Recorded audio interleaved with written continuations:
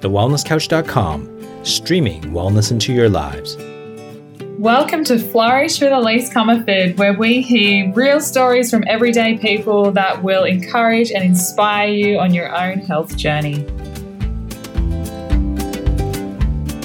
Welcome to the Flourish Fortnightly Quick Tips. Today we are going to be talking about taking the right approach to your healing journey. So something that I see a lot of being a GAPS practitioner is that people can get very caught up in taking a one-size-fits-all approach. And something that I like to work on with my clients is making sure that the approach that we take is a holistic one and we're taking into account all aspects of your health with the approach that we take.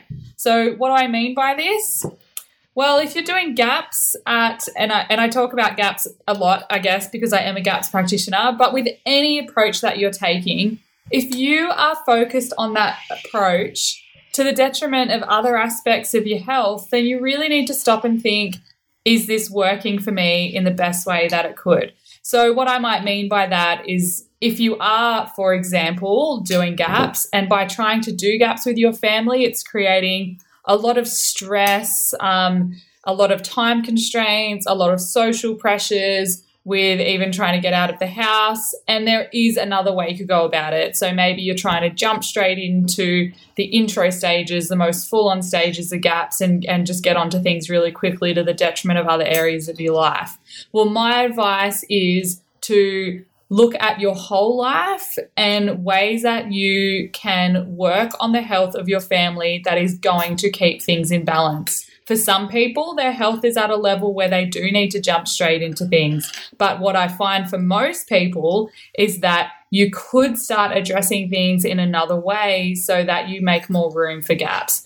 And I'm using GAPS as an example. So, for example, if you realize that your life is really busy, you have a lot of things going on, and that stress is actually just an issue for you in your day-to-day life, and I'm sure a lot of you would resonate with this, then maybe you need to start addressing the stress first. And something a lot of people have heard me say now is that stress trumps all, because it does.